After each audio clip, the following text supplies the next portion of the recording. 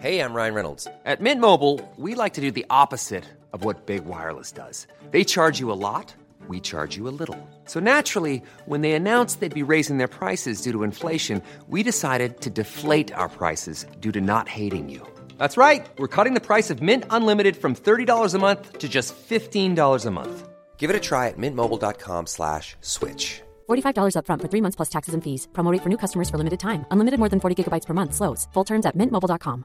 Quality sleep is essential. That's why the Sleep Number Smart Bed is designed for your ever-evolving sleep needs. Need a bed that's firmer or softer on either side? Helps you sleep at a comfortable temperature? Sleep Number Smart Beds let you individualize your comfort, so you sleep better together. J.D. Power ranks Sleep Number number 1 in customer satisfaction with mattresses purchased in-store. And now, save 50% on the Sleep Number Limited Edition Smart Bed for a limited time. For J.D. Power 2023 award information, visit jdpower.com/awards. Only at a Sleep Number store or sleepnumber.com.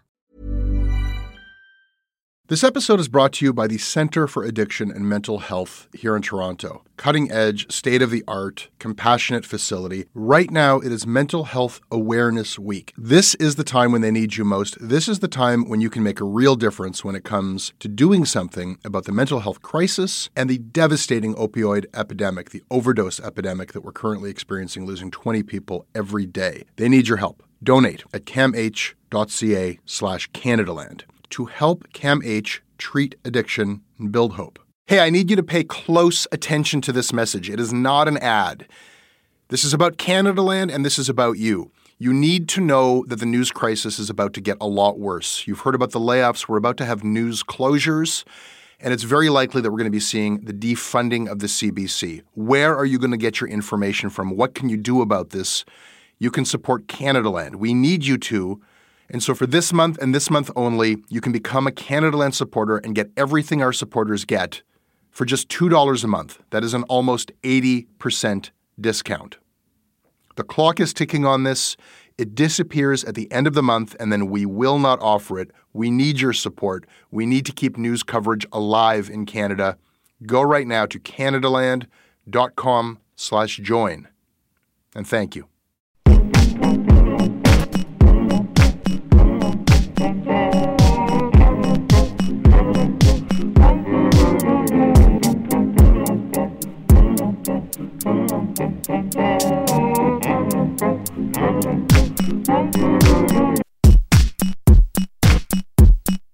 From the Canadian cradle to the Canadian grave, from Mr. Dressup to the raccoons to the beachcombers, from Chickadee to Owl Magazine and the kindergarten library, through to readings of Farley Mowat and Gordon Corman in grade school, on to mandatory curriculum assignments, Timothy Findlay, Margaret Lawrence, Margaret Atwood in high school, on to sex ed lessons via Degrassi episodes, wheeled into class on an AV cart by an unprepared substitute teacher, on through to Bryan Adams and BTO and Rush, the same songs on repeat, ad nauseum, throughout our lives until we die in nursing homes where the radio dial has not been moved from CBC Radio 1 in decades.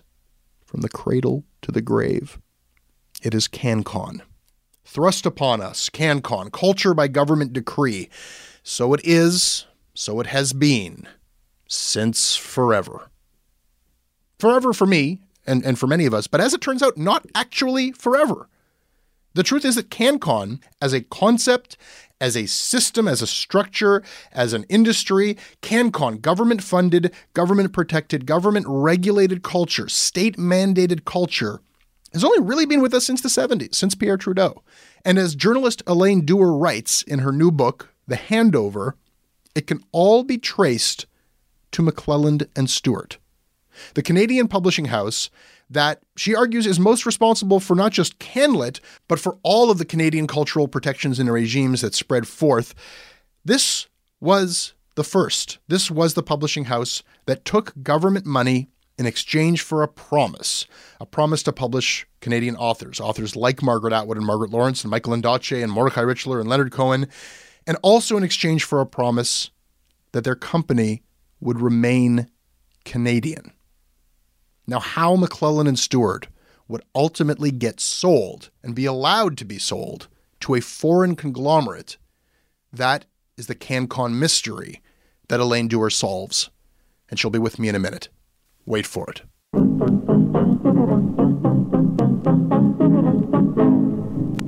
This episode of Canadaland is brought to you by Miroslav Radovic, Jeff Higgins, Ellen Croker, Dave Robinson, Andreas Krebs, Tracy Vantigem, Mel Mitchell, and Alex Dodd.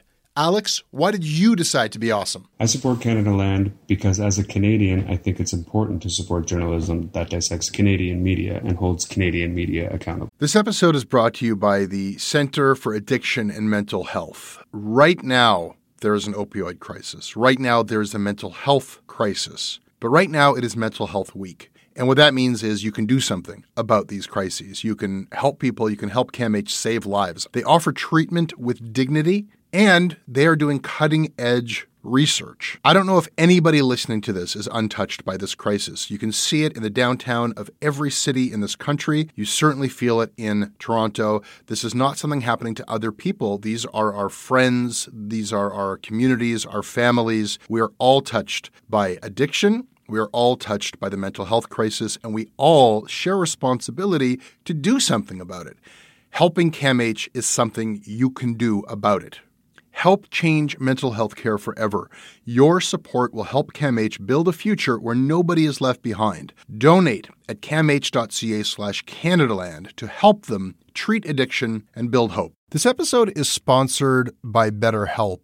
It's amazing the things that we tell ourselves to talk ourselves out of getting help. Anybody who's actually gotten help knows that the process of getting things off your chest, of taking your stressors, your problems, and just like not letting them be bottled up, working through just conveying them to somebody, half of the battle is just doing that. You unburden yourself. And you know what? If you have a real mental health professional, no, they don't have magic bullets or magic words that make it all go away. But often they can help you see things a little bit differently and guide you to strategies or tools or to a new perspective that actually does help. As the largest online therapy provider in the world, BetterHelp can provide access to mental health professionals with a wide variety of expertise in mental health. Because you listen to this podcast, you get 10% off of your first month at betterhelp.com/Canadaland. That's betterhelp.com/Canadaland. Cool. And this episode is brought to you by our founding sponsor, FreshBooks, Cloud Accounting by FreshBooks. The best of its kind in the world, the best service. They started out as an invoice solution. They have since developed a suite of tools, time tracking, estimates, expenses, taxes, tons of stuff that more and more people need for their individual practices or for their small businesses. But because we are seeing more and more people in private practice, in independent practice, launching entrepreneurial efforts, we don't have accounting departments. Well, this is the accounting department for all of those new players. This is empowering people to do these things and do them well. And it sort of becomes your mission control, like your control panel for your business. What money is coming in? What money is going out? Who is actually looking at my invoices? Who's paying me when? You can keep track of it all and get peace of mind, and most of all, save time when you use FreshBooks. Go to freshbooks.com/Canadaland and see what I've been talking about. Try it out for free for 30 days. No credit card required. If you do become a customer, tell them that Canadaland sent you, and you will be doing the show a favor. This episode is also brought to you by Second City Improv. You know Second City? Second City, of course, where Gilda Radner was trained, where John Candy was trained, where Stephen Colbert was trained. Well, a lot of people are looking at improv training not just as something that is incredibly fun and incredibly social, but as something that can kind of open up a whole new way of experiencing the world and interacting with people. It is being used to enrich people's lives, whether you're in theater and the arts or if you are in the boardroom of a Fortune 500 company. There are corporate retreats to do improv training. Academics from Oxford University, the founder of Twitter, there's all kinds of people who are extolling the life-changing benefits of trying improv out. It helps you in both your professional and personal life, makes you a better listener, communicator, and contributor. And Second City is the largest school of improv and sketch comedy in the world. People, you can go and do one class for free, a drop-in class for free, and you'll see just how supportive and collaborative and motivational and fun it is to do Second City Improv. They have social classes, professional classes, youth and teen, and a brand new program called Rewire You, which is business focused. Go to secondcity.com/CanadaLand. There's a discount there, and you will also find details on your free drop-in class. Why not just do this? If we're to start at the beginning, why does this one imprint matter so much? And in its heyday, what did it represent? Oh, two questions. In its heyday, it basically published everybody who was writing interesting things about this country, either fiction or nonfiction. So, the usual list of suspects is very long. I mean, you can start with Margaret Atwood and Michael Ondaatje and go through Peter Newman and Pierre Berton and Farley Mowat and endless names of importance to the literary life of this country going back to 1906 when the company was formed. But the reason why it was so important that this handover was permitted is that the whole sort of superstructure of, I guess you would say, the cultural policy of this country, the nationalist, protectionist cultural policy of this country, started with McClellan and Stewart. They needed money when Jack McClellan was still running the company back in about 1971. And they prevailed upon the government of Ontario, which was in the middle of a re-election campaign, to help them out. Up until that point, there'd been no funding by either federal or provincial governments of publishers in this country, and there'd been no policy whatsoever. I don't know if you are old enough to have any sense of what was going on in 1970. In 1970, we had something called the October Crisis. And there was real concern, both federally and provincially, that if an alternative vision of this country was not offered, that Quebec would separate and the whole country would go to hell. So there were all of these forces about getting control of the economy of this country, which up until that point had been essentially run either by British or American investors, about getting control of cultural expression, because in the 1950s, there'd been this Royal Commission on arts, letters, and culture in this country, and it turned out that almost no Canadian books, novels, or poetry were being published by Canadian publishers. I mean, I think the number was 14 in 1951. So the issue was, how do you have a country when all of the images portraying life are coming from somewhere else, are coming from the United States, are coming from Britain, are coming from France? And how do you create a culture in a country right beside that enormous cultural maelstrom, the United States, when you're using the same language, which would be English? How do you, in effect, carve out a space for Canadian writers and Canadian readers? With protectionist cultural policy and boondoggles. Well, the boondoggles, nobody understood. Or if they did, they weren't talking about it. But definitely with a protectionist policy. You situate this historically and culturally. I mean, at this moment, it's not just about a response to overwhelming American culture because the government looked at this problem, but you situate it within like a cultural moment. This was the boomers. Yep. And this was Pierre Trudeau. Yep. Well, Pierre Trudeau pushed by David Lewis and the rise of the waffle and the NDP. Right. So the Liberal Party was a split entity. It had Continentalists on the one side, Nationalists on the other. Mm-hmm. And Trudeau, I think it's unfair to say that he was one or the other, but during the early years of his prime ministership, there were many reasons why nationalists got the upper hand, not least the behavior of the United States, the Nixon shock, going off the gold standard, putting on, I think it was a kind of tariff on all imports to the United States all at once, no notice to Canada. I mean, there were a number of issues that said to Canadians of my generation, Jesus, we got to get a grip on this or we're losing our country. And it is about that generation. And it was so interesting to me to read this confluence of factors where you've got the boomer generation who, unlike young people of my generation, maybe more like the generation that's coming up, but the boomers had voting power. They could make things happen by sheer virtue of their... That's right. And the boomers were very, very upset about what was going on in the United States. The Vietnam War was very much in everybody's face. I mean, I was young, age 20 in 1968. And we had draft dodgers living in our co-op house, because they needed a place to stay. Yeah. So the sense of there is no American dream that we want to be a part of, but there might be a Canadian dream that we could build was very, very strong. Well, look, I'm very familiar with the Boomers' story, especially the Boomer story about themselves. And even in a Canadian context, so boring. Look, I found it fascinating when I was a kid, the glorifying, self-glorifying stories that were told. And it's only when you find out that they're not exactly what they seem, or if they are what they seem, they were only true for a while, and everything that happened in the 80s gets ignored. And there were contradictions at the same time all the time. But leaving all that aside, what's interesting to me is putting that in a Canadian context and saying, well, this was a generation that was singularly interested in defining itself as opposed to America, was not interested in just being a splinter vassal state of America. And then you've got, Trudeau, who sort of was this boomer prime minister, or no.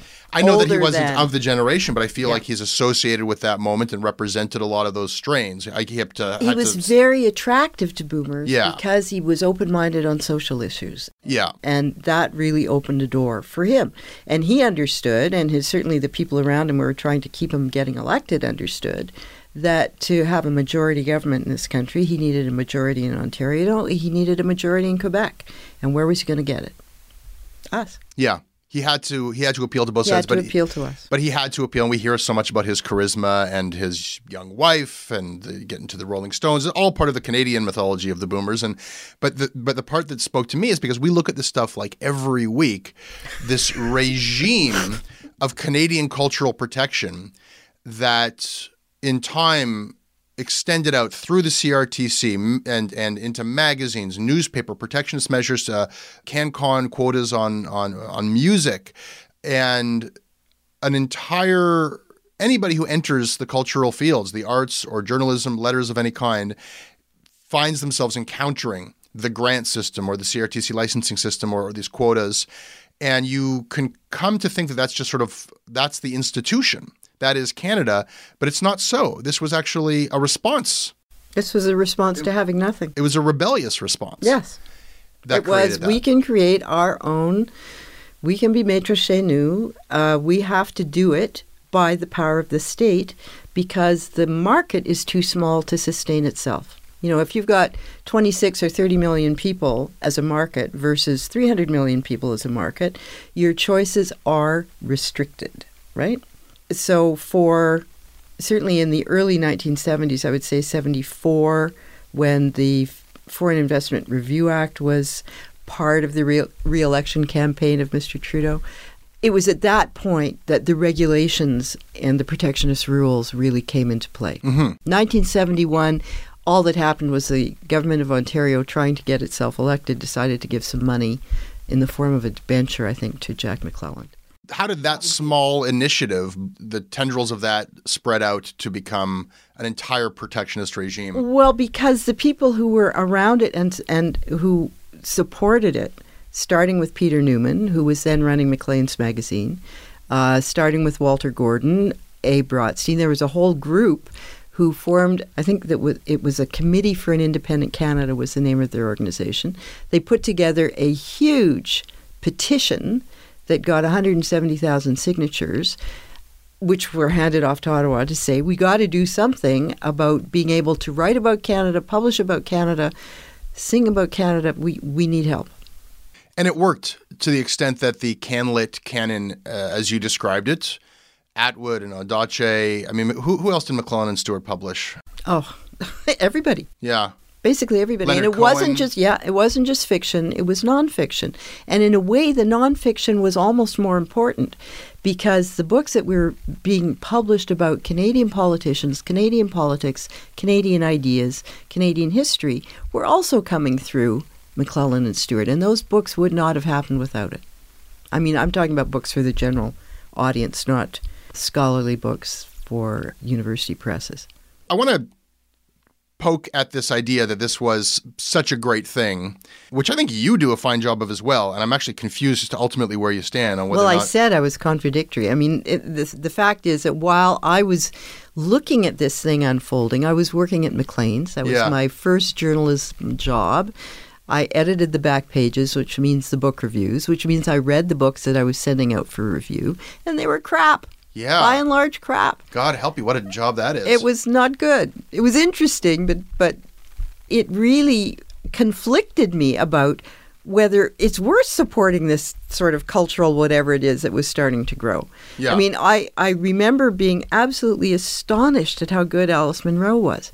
Astonished, because she was so much better than everything else that was, coming out at the same time. So I was conflicted. Yeah. I mean, I was looking to run to the States too. There's a really scathing critique of the whole protectionist regime in your book, and I just want to quote some of these because there's some beautiful descriptions that would be welcome on any episode of Canadaland. We'll get into that in a bit. But first, I think we just need to kind of close the loop here. That was the glorious beginning of the McClellan and Stewart story and the cultural protectionist movement. The McClellan and Stewart story goes back to 1906. But that's the glorious takeoff of McClellan and Stewart really begins in the 60s. Yes. He gets into trouble because he's doing so much trade publishing without doing the agency business, as in distributing foreign publishers' works in Canada. He decided to say, to hell with that. I'm not doing that. I'm not doing educational publishing. I'm going to do Canadian publishing, which got him in crap. So he was always in trouble for money. He always needed to borrow more. The interest rates in those days were quite high. So his debt just kept overwhelming him. But did the government bail him out? Is that how? Several times. Right. And others bailed him out too. And the golden days are that through those bailouts, we have the CanLit canon. There was that commitment to telling our own stories, Yep. et cetera, et cetera. So you fast forward to the handover. And oh, by the way, it helped people like me. Yeah. Was that your first publisher? No. How did it help But you? the notion that Canadian authors were able to find audiences in this country meant that the foreign publishers who were well established here began to actually look for Canadian projects and pay for them. Okay. And as they paid for them, everybody's boat went up. They paid more. Right. Okay. We will have to skip a lot of stuff that happened in between, but ultimately the whole thing got sold off to foreigners.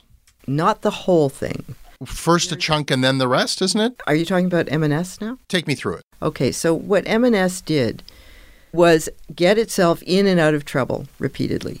Finally, in 1985, there was another bout of trouble. The government of Ontario, through a complicated little structure, allowed a debenture to be issued in which Jack McClellan still kept, I think it was 60% or 65% of the equity of his company. But the other 35% or 30% or whatever the number was sold off in a debenture that the government backed. When that happened, Avi Bennett took a piece of the debenture. And Avi Bennett, being a very able developer with a whole lot of money, was invited onto the board of M&S. This is a real estate developer. This is a real estate developer whose family business had been absolutely huge in the 60s. And by 85, he was tired of the development business. Here's a question. Why would a multimillionaire real estate mogul want to get involved in the low-profit, struggling... Not for the money. Okay. The glory, the glamour. Uh-huh. And there's always characters like this, aren't there? Well, not enough, apparently. But yeah, sure, there are characters like this. And for redemption, too, because I think he took the bankruptcy terribly personally, and he wanted to take a stronger role in the culture of this country, and that was his way in. It was an opportunity that he picked up on. Mm-hmm. And Jack McClellan had had enough. He was tired. He sold out. He sold to Avi. He did. And what did Avi do with it? Well, for 15 years, he continued to run the company. He built it. He apparently lent it a ton of money. And basically, by the time he was 72, so we're rounding the corner on 1999, he decided he had to have an exit. Mm-hmm. You know, his kids didn't want to be in the business, is how he put it to me. And he was tired, and he needed an exit strategy. Not a real exit, but an exit strategy. So he dreamed up this gift sale thing, which got around the Investment Canada Act, which says thou shalt not sell a Canadian publisher to a foreign interest. Yeah. Unless two conditions prevail. One, you are about to go bankrupt, and two, you've offered it to Canadians and they've turned you down. Mm-hmm.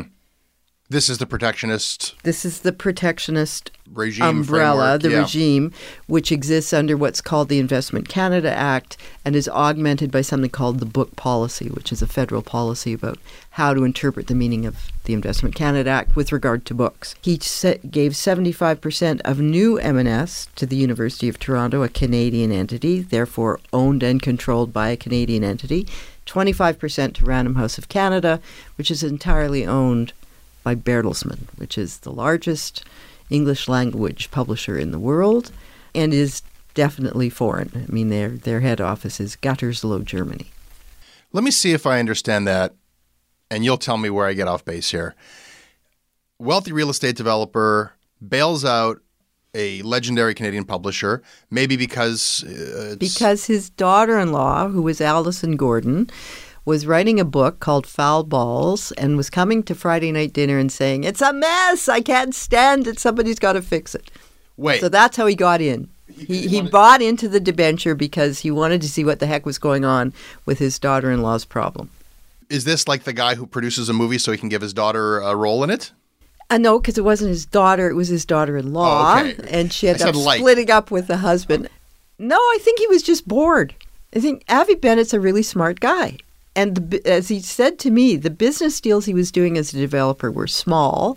The only really interesting deals going on in real estate at that point were huge deals. He was a little pisher and he didn't want to, spend his evenings going to City Hall begging for changes to the rules. Is this about how he wanted to spend his evenings? Because you don't get invited to like a Nobel Prize gala for being Yeah, I think that was a big part of it. But Right? by then he was already trying to become a person of substance in the community. He'd already, I think, been appointed to the Governing Council of U of T by Peterson. It was either that year or immediately after.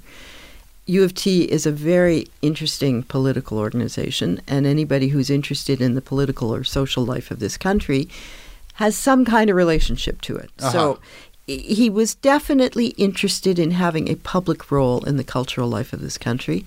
He had put together something called the Bennett Family Foundation, which had, I think at that point, maybe 23 or 25 million bucks in it, which he was distributing to various cultural institutions. He was, Yeah. he was turning into a philanthropist, which is how you make waves culturally in this town.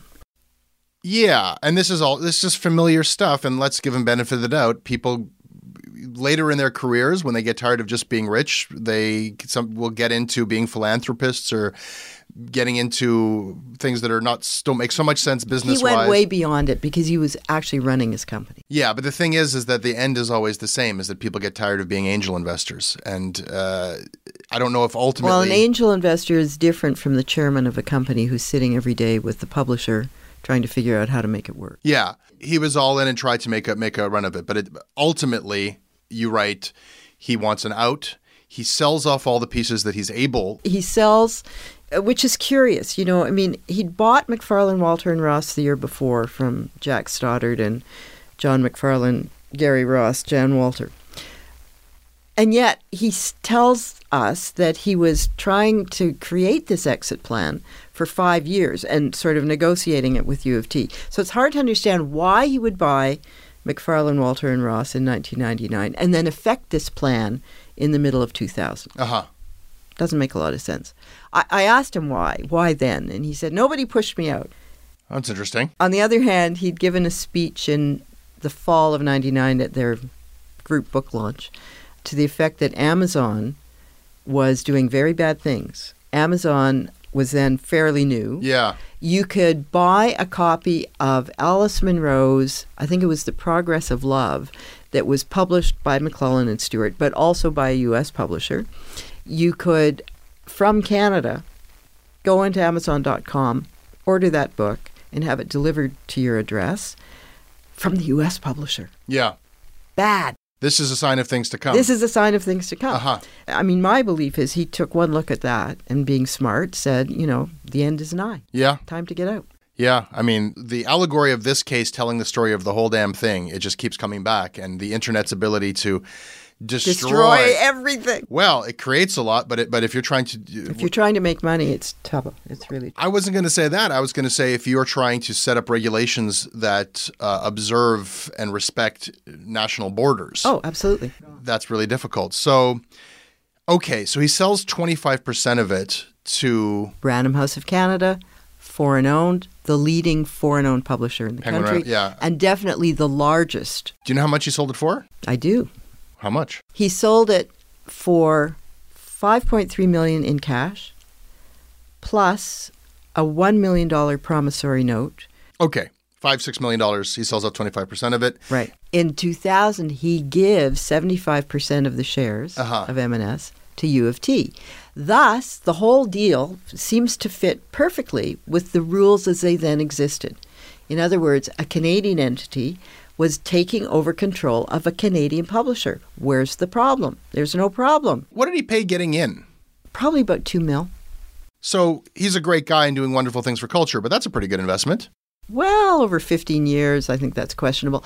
Maybe not for him, but $4 million profit over... We don't know if it's a profit because we don't know how much he lent to the company over the course of those years. Obviously, there's ways he could have made a lot more money. Well, look, the gift attracts a tax credit. Of $15.9 million.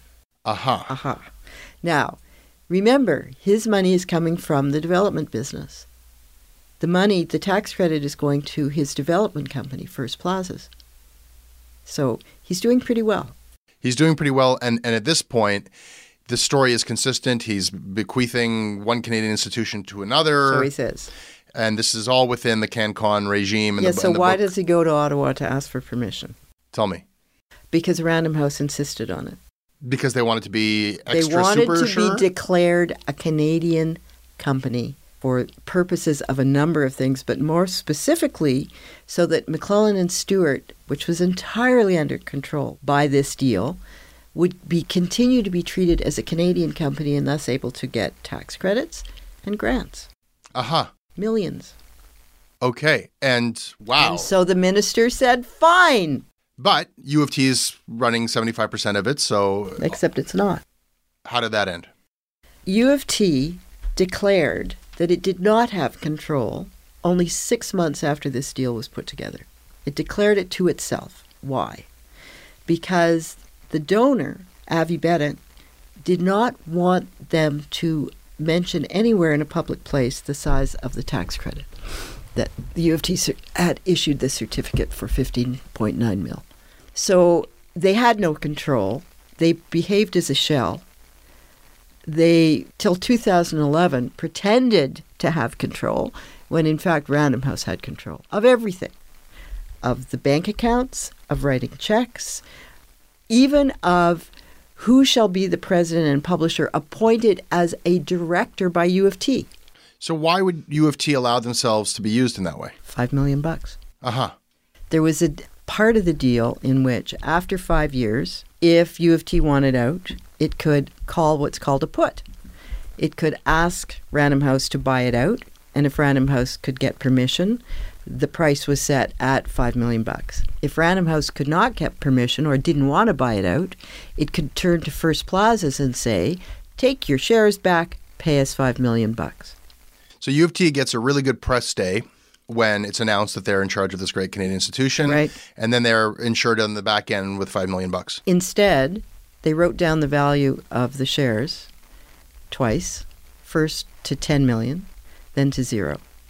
And by this point, Random House had built up a huge head of debt, had secured that debt, so it was in a position to push M&S into bankruptcy, and then said either give us all your shares, U of T, or we are going to force it into bankruptcy. And U of T said fine.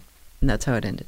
75% of McClellan and Stewart transferred to Random House for $1 in 2011. And the minister approved that too. Why? Why? Because the amount of the debt was $16 million. And the terms of the agreement were that if anybody wanted to buy those shares from U of T, they first had to pay out the entirety of the debt to Random House. Random House could write off the debt, didn't matter. But a Canadian publisher trying to buy from its competitor, a company already staggering under a load of $16 million worth of debt, that person was never going to come forward. So there were no alternative buyers. And the upshot is that it's now entirely owned by Random House. The larger context is really important, and it goes like this. It was obvious that in order to get the boomer vote back in 1974, that a nationalist policy was required, and that it was especially important in the cultural industries area, because if you could not have your own stories reflected back to you, the theory was you couldn't actually have an identity as a country. You may recall that Trudeau's multiculturalism policy comes in 1971, 1 year after the October crisis. So the theory of the multicultural policy is that we all have different stories because we all come from somewhere else. And that's the beauty of this country. We're a mosaic and we need to reflect that. And the more we reflect that, the more we will be tolerant of each other, live well with each other, and create something new. So cultural policy and the idea that cultural policy was vital to national sovereignty comes from that period. And we never really lose that idea. That idea has continued on all of these years. We're now, 45 years down the road. And I think if you ask most Canadians, they would say to you that they believe it is important that Canadian stories be told. So the question is how? And how do you make sure that you have the economic resources for those stories, not only to be told, but to be seen, to find audiences, whatever.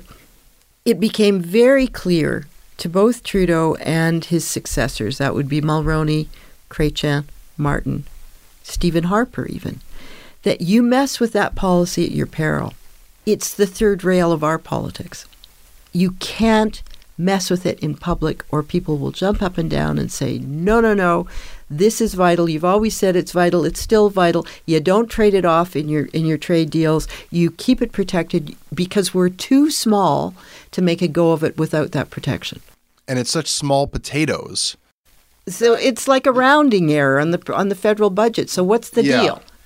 Why not? The political cost of... The political cost is huge. The financial cost is small. Yeah. So you get a Stephen Harper government in power, and that government has a different view. Its view is, well, maybe we can get rid of this because we don't believe in protectionism. We believe in free trade. However, we're not stupid. We have minority governments. We're not going to push this in people's faces. We're just going to make a bunch of decisions. And those decisions will fly in the face of the policy. But so what? As long as we don't take it on and try and rewrite it and then try and take it out there as a change in the law, we'll be okay. And that's effectively what they did. And one of those decisions was to rubber stamp this deal? Yeah.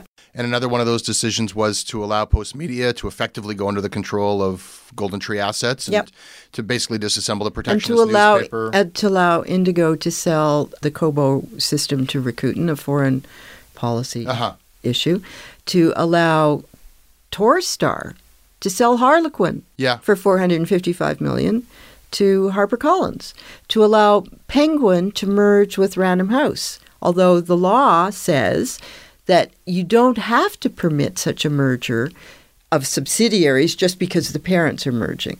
But they permitted it anyway. So you have this progressive collapse into what I call oligopsony in the book publishing business, a similar collapse in the newspaper business, and now we're really in trouble, okay? Because these businesses are fragile, and yet we need them. They're vital to how we function. Okay, so that's narrative one, that the Harper government very skillfully and quietly reverse engineered and they didn't really reverse. They just allowed deals to go through that probably should have had a lot stronger scrutiny, and they could have said no to. And we end up with McClellan and Stewart, which is the kind of golden shining example of what Con can do at its height.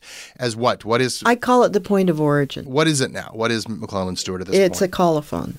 What does that mean? That means it's a little image on the spine of a book. It exists as a imprint. A series of imprints. But a culture, a publishing house, a sensibility, that all is gone? The hunt for... with Ellen Seligman's death, yeah. All right. That's the doomsday scenario. Let me present to you a different perspective from your own book. You write about the book industry in Canada. People who publish and distribute books in Canada have mythologized their business as a social virtue for close to 70 years. In New York, they don't distinguish the book business from any other business because in New York, all businesses are virtuous. I like that a lot. Books made in Canada, so long as they are not self-help tracts or cookbooks, are widely considered to be, capital G, good things that any capital right-thinking person should purchase during the holiday season, the more the better. Civil servants who have doled out hundreds of millions of dollars over 4 decades to Canadian-owned publishing companies in the form of grants and tax credits take this one step further by adding the phrase, vital to national sovereignty. And you write about the incestuous culture within publishing. That's a little harsh. I don't think I say they're incestuous. They fall in love with each other, marry, That fall out they of do. love, whisper about who is sleeping with who and who has slept with whom. They fight, schmooze, hire, fire, point fingers at that one's failure or that one's surely undeserved success. That all of this inspires almost a mafia-like. You ask officials at the University of Toronto for details when you're trying to investigate the story that you're reporting. They behave like they were witnesses to a gangland slaying. So we have an omerta code within this cultural community. Only on this deal. I was asking specifically about this deal. And you describe grants, and I should mention your book received it. You received a grant to write your book. I did. And you describe grants as efforts to defend Canada's mental borders. Yeah. Everything you're writing there is consistent with a lot of things that I have felt are the unintended consequences of all these protectionist schemes, that it essentially has created a Toronto-based elite class of people who are much more interested in their own positions and rankings and gossip than necessarily this higher cause of finding the best culture and celebrating it and telling Canadian stories. For all this talk of telling Canadian stories, it's a certain kind of Canadian who's had their stories told. And the ratio of dreck to worthy work, to those trying to enter any creative industry and seeing where the money's going, who's getting the positions, who's getting the grant money, it's tremendously frustrating. You feel like you're not entering into a system that's really looking for quality or on a talent hunt or even wants even to make money, but it's more about who you know and making the right connections and getting that grant and not pissing people off. And when I hear this most recent bonanza of grant money for the Canada 150th, where, as was described to me, every artist in the country is trying to find the smallest maple leaf pin they can possibly pin onto their project or grant application in order to just get a wad of that cash. So I'll sing a little bit of a patriotic song if I have to, because we do what we have to tell our stories or to just do our work. But I think maybe that's it. And maybe it's not even Harper's fault. Maybe the internet has just made all of this stuff impossible. The newspaper protectionist schemes that only really covers physical print newspapers, CRTC doesn't even regulate the internet. Has Trudeau's vision, the CanCon regime, was it all such a triumph? And is it possible that we're better off without it? It's not like people are going to stop telling Canadian stories. There you may be wrong. I mean, one of the problems is, okay, how do people get paid to do this work? So the virtue of the grant system was that in spite of the fact that these books would not sell sufficient numbers to actually make anybody any money, people would continue because there was some kind of revenue stream that made it possible. If you're talking about the period, say, from 1986 up until about 2000, people who wrote fiction books that found audiences made money. People who published with the larger foreign entities and even with McClellan and Stewart and some of the larger Canadian independents made money. But with the internet, with social media, with Facebook, with, all the different ways to tell stories and the complete devastation of the idea of a territory, with a boundary, all of those rules have changed. And I think clearly we have to reconsider how we do this, whether we do this, and if we do this, for what purpose? Yes. We're not going to solve how to get paid for. I mean, this stuff it's all born of just cultural and technological realities. The novel as a mass media unit of entertainment, of commerce, of storytelling, the massive, multi-million print run paperback, that itself was a technological consequence. Sure. If that consequence is coming to an end and it's now some sort of an elite parlor game of, the novel with 3,000 copies published or the political memoir. The books have symbolic value. It gets enshrined that this is a national good, that we must have this and that our intellectual or even our sovereignty depends on it. You can cut to the chase. I mean, if you look at how many Canadian publishers there are who are supported by this system, I think it's 230 or 235. who get funding from the Department of Canadian Heritage, among others. Those numbers have grown as the industry itself has shrunk, right? Uh-huh. So the industry used to produce revenues of $2.1 billion, I think, in 2010. Maybe it was 2006. By 2014, I think it was down to $1.7 billion. Okay, you shouldn't be shrinking. You shouldn't be growing your number of publishing companies while the total revenues are shrinking. Why not? Because it means that the business is going in the tank. Why would you keep expanding the number of publishers you have out there when you can't support the ones you already do have? Well, I mean, first of all, who's you? I mean, I'm talking about governments now. Right. I'm talking about grantors. Because I think what's happening And my publisher would like to hang me every time I say this. Please don't say this, Elaine. I think what's happening is that it's becoming a bit of a niche boutique thing to be a publisher, and we're seeing much stratification, much in the same way that there's 1,000 little shops doing podcasting or artisanal chocolate or whatever. It's no longer big business. So the trends of massive consolidation of big business that drive corporate culture no longer really apply to some of these legacy cultural industries. Well, in fact, the consolidation worldwide has been so huge that there's not much room to consolidate anymore, which is why it's so strange that you have 230 publishers in this country of 40 million people.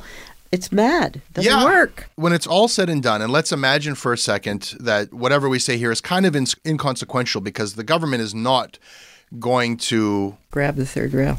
They're not going to grab the third rail. They're not going to triple down on, and they're not able to. It's impossible technologically to rebuild a protectionist cultural regime like existed in the past. The technology just doesn't. No, and in fact, in the current budget, they basically say protectionism is over. Yeah. However, they say it, in small print, and you have to hunt to find that.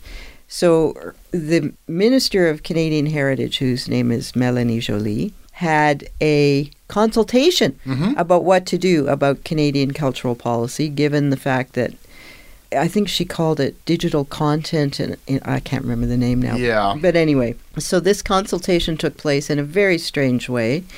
I had to use investigative tools to get to one of her in-person meetings. It was absurd. And what was very clear to me, and is clear to me, is that the Department of Canadian Heritage really doesn't know what the hell it's doing, or how to get out of this fix, or how to manage to support artists and support entrepreneurs on the cultural side. Their focus is, let's export, and then we'll expand our market. Okay? The problem with that is export to whom? Well, I believe she's said something that there's no problem with the content. It's a distribution problem. The distribution of content's never been easier. It's a nice idea. She wants to see us as sort of like, the BBC, they make shows that people love all around the world, and wash her hands of the content problem. I think that the reality is our content isn't as strong as theirs, and there's a reason why we can't sell it on an international market. We don't have anything like the budget, for one thing, and we don't have that larger pool of filmmakers. I mean, we have some, but not as many. We have talent here that, though they typically make their work in the States, make work that's as good as anything that's made anywhere. Agreed. But again, I don't think that it's going to be solved at a policy level. So I think any way you slice it, it's kind of over. And this era, which at times you write about with a lot of adulation, you say for a time, these policies led to a flowering of literature about Canada by Canadians, some of it appreciated far beyond this nation's borders, and some of it universal in its reach. You know what? That's true. And though the canon can be criticized for the perspectives and the people of privilege, and the fact that it's a lot of white people, and the fact that there's class issues within the canon, but there's some wonderful work that for a time we sort of, there's movements. Montreal indie rock had a movement. Toronto hip hop can have. There's times when all these minds come together, and there was Margaret Lawrence, Margaret Atwood, and we had Richler, and we had these people. There was a time when Leonard Cohen and all. There was great stuff that happened. It's done. There's a lot of stuff we don't talk about. A lot more stuff that will never probably be spoken about that was not so great. And whatever happens next. And I think this is true in any cultural enterprise. 90% schlock, 10% good. Sure. And we'll roll on.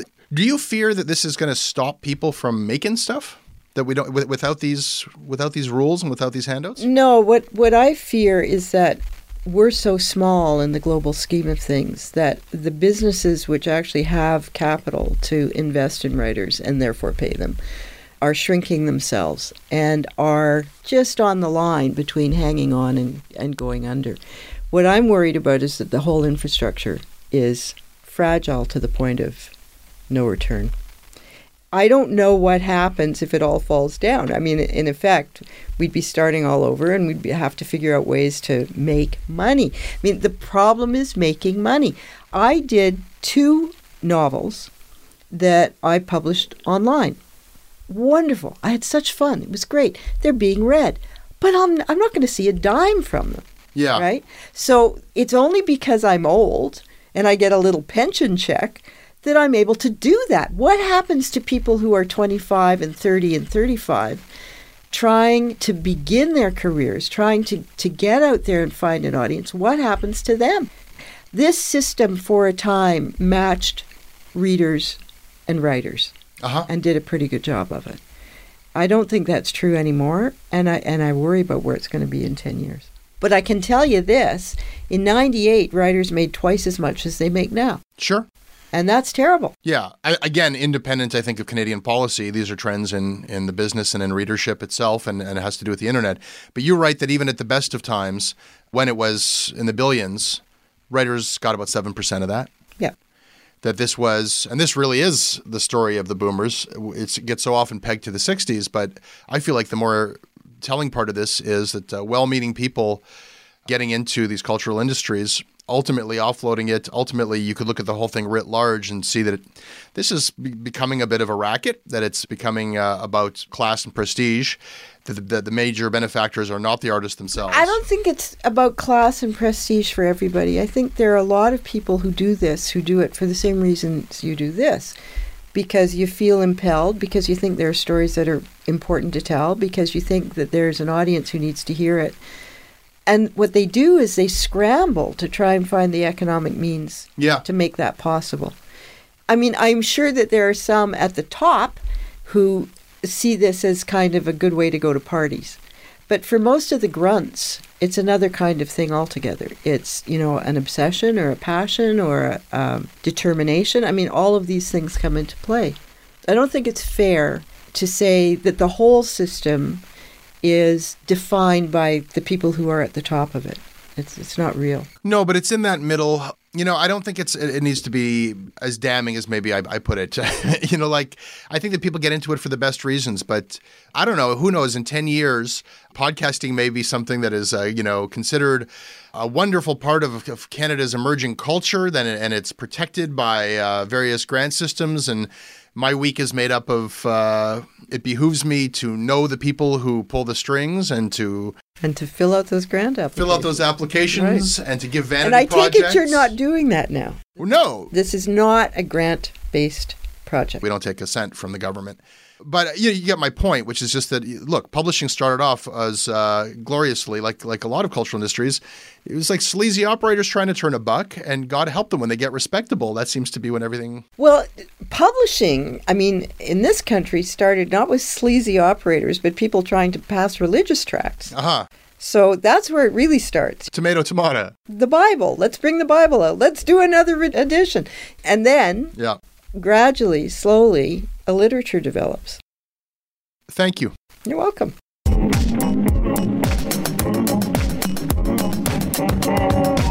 That was your Canadaland. I hope you enjoyed it. You can email me at jesse@canadalandshow.com. I read everything and I respond when I can. We are on Twitter at Canadaland. Our website is canadalandshow.com.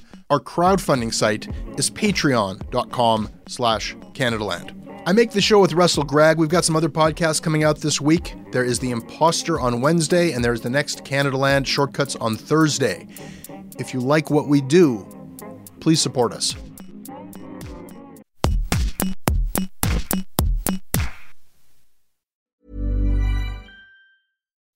When you make decisions for your company, you look for the no-brainers. If you have a lot of mailing to do, Stamps.com is the ultimate no-brainer. Use the Stamps.com mobile app to mail everything you need to keep your business running with up to 89% off USPS and UPS. Make the same no-brainer decision as over 1 million other businesses with Stamps.com. Use code PROGRAM for a special offer. That's Stamps.com, code PROGRAM.